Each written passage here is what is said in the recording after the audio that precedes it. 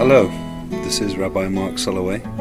Welcome to A Dash of Drush, weekly reflections on our world through the lens of Torah.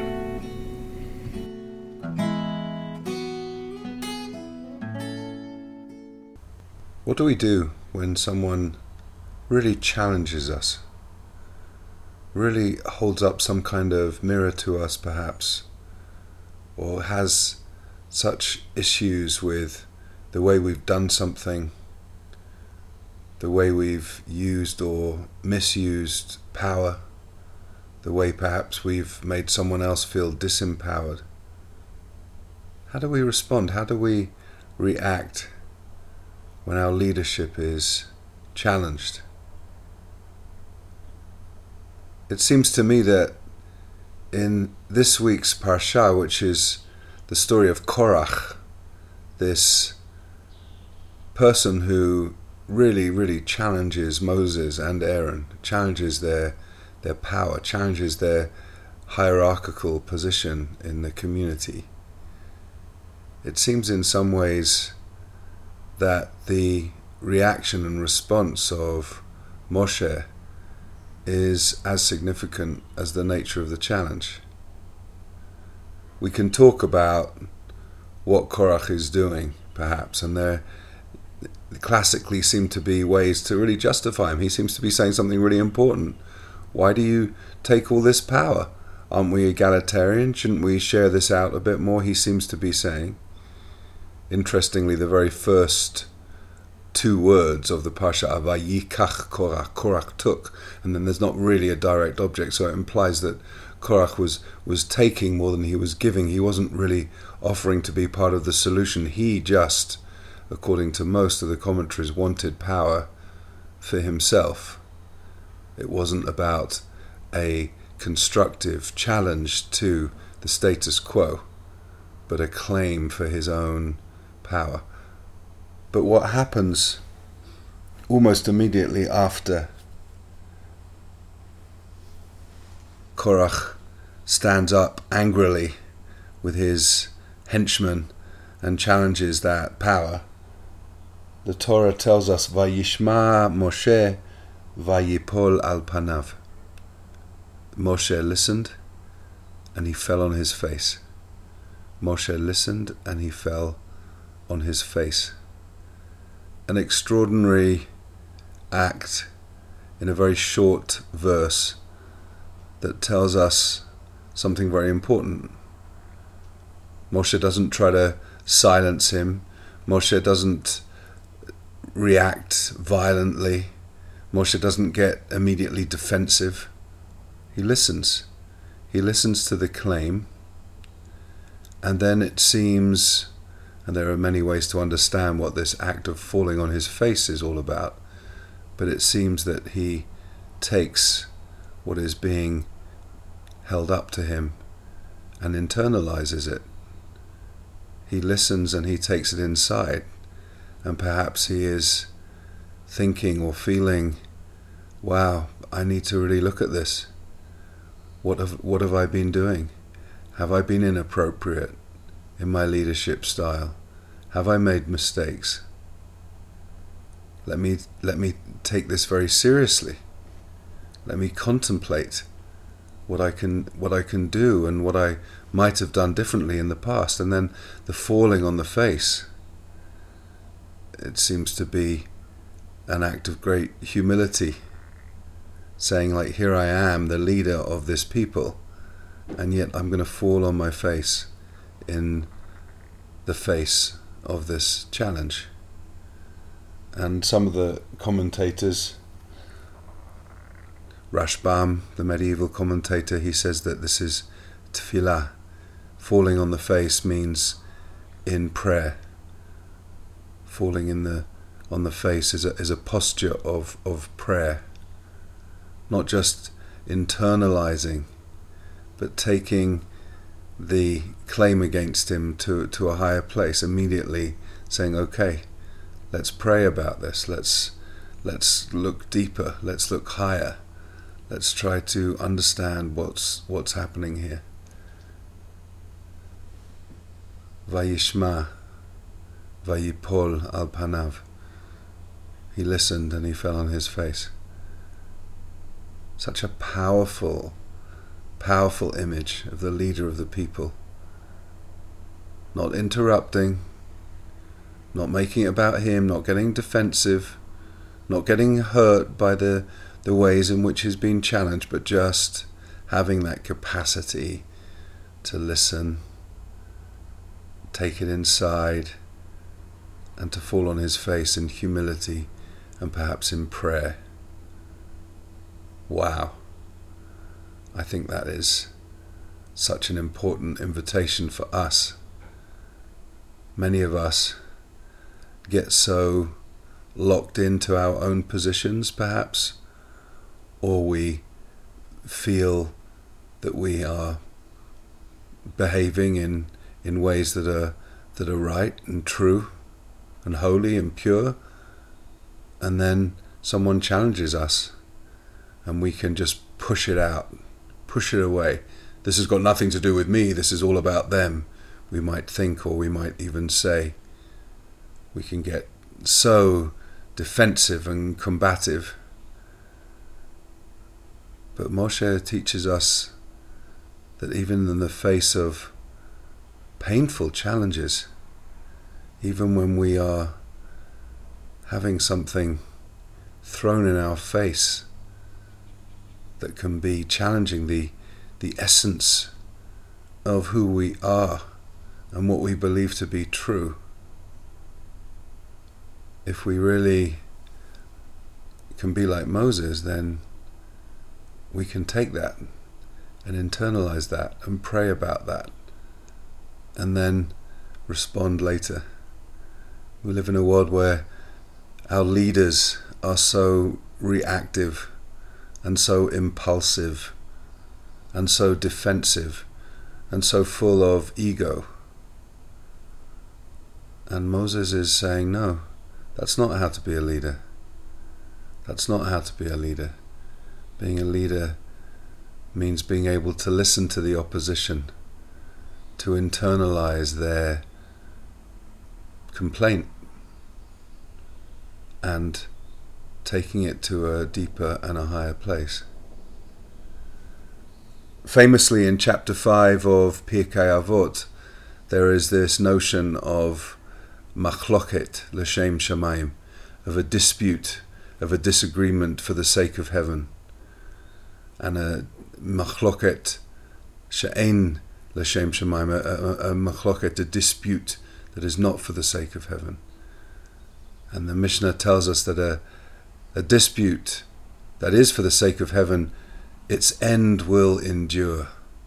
There will be something from that dispute that lasts and penetrates into the world beyond time and space. And a machloket, a dispute that is not for the sake of heaven, will not endure. It'll die in the earth, so to speak. And then the Mishnah says, what is an example of a machloket that is the Shem Shemayim? What is an example of a dispute that is for the sake of heaven? The disputes of Hillel and Shammai, the two rabbinic sages who were always disagreeing, but with such respect, and even quoting the other's opinion first, in the case of Hillel, who always quoted Shammai's position first. And then, of course, the Mishnah asks him, what is an example of a machloket, of a dispute that is not for the sake of heaven? Korach and his company. Korach. Because his claim was not for the sake of heaven, it was for the sake of itself. Rabbeinu Yonah, commenting on that Mishnah from Pirkei Avot, says that the difference between an argument that is for the sake of heaven and an argument that is not for the sake of heaven is the difference between truth and power. Truth and power. An argument that is for the sake of heaven is about truth, about trying to find out some deeper truth through being in disagreement with someone else or a different position. Whereas an argument that is not for the sake of heaven, a la Korach, is about power. Vayikach Korach. He wanted to have power. coming perhaps from a place of real feeling of insecurity and injustice, but he's not thinking through the consequences. He just wants to grab power. This time last year, I was listening back to a podcast I made on this same parsha with my great friend, colleague, teacher, mentor, Rabbi Jonathan Wittenberg in London.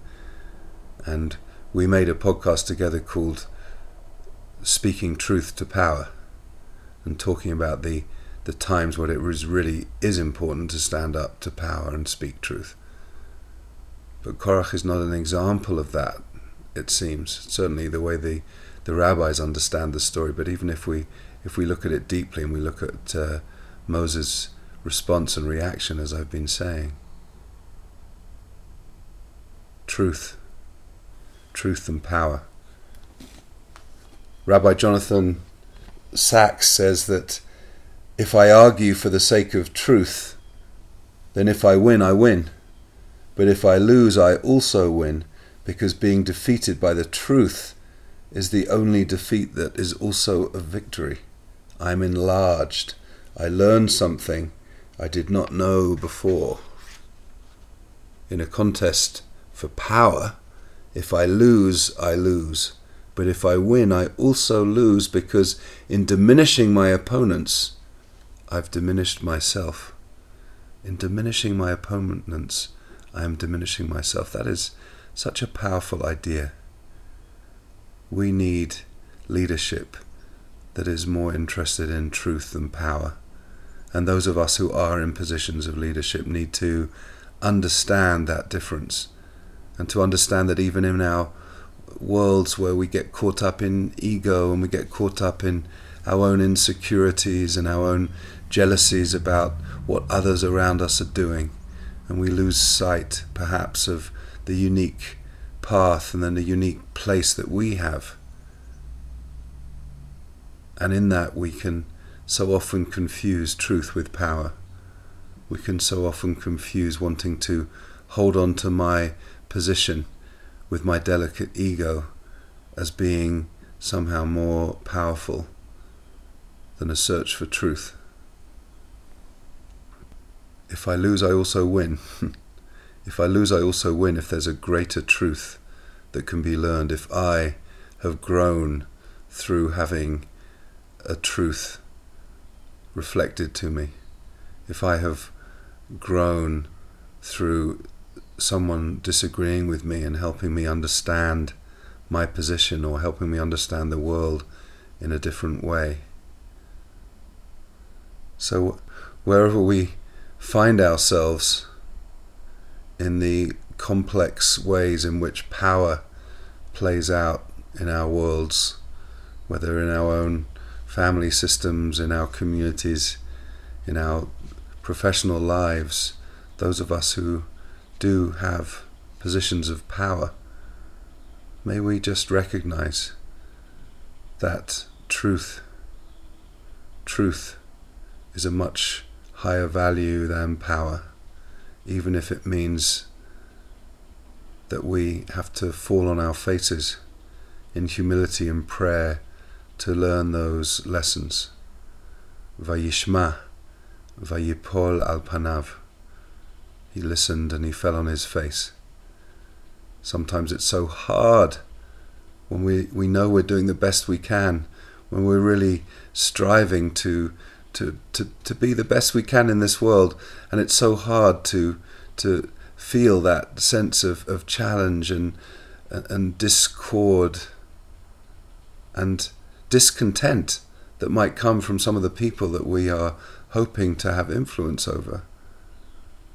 And in the feeling of that, in the painful feeling of that conflict, it's so easy to dismiss them, to push them aside, to get defensive, to defend my own positions. But it's so much harder and so much more important to be able to take it in, to listen, to have the humility and the sense of prayer, to be able to take it inside, take it deeper, take it higher, and then react. And sometimes it may absolutely not be about us.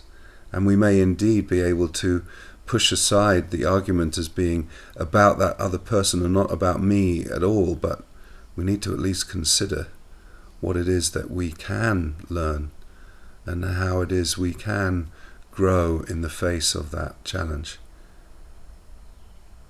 That's what we learn, I think.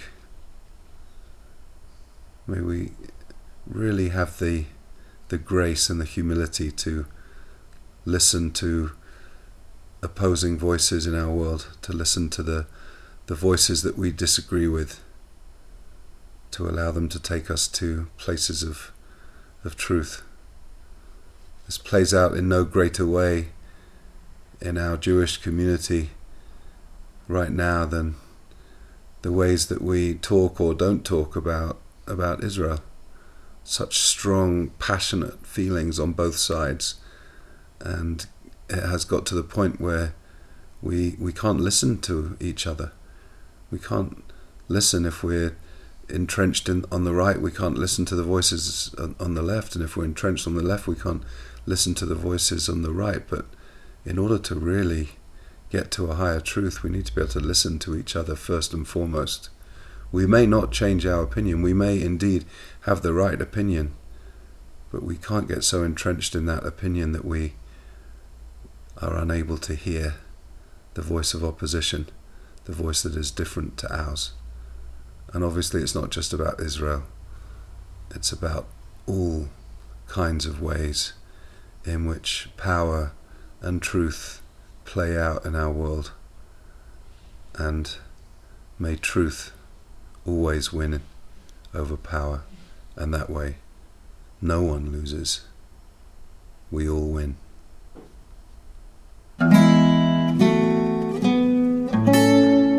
Thank you for listening to A Dash of Drush.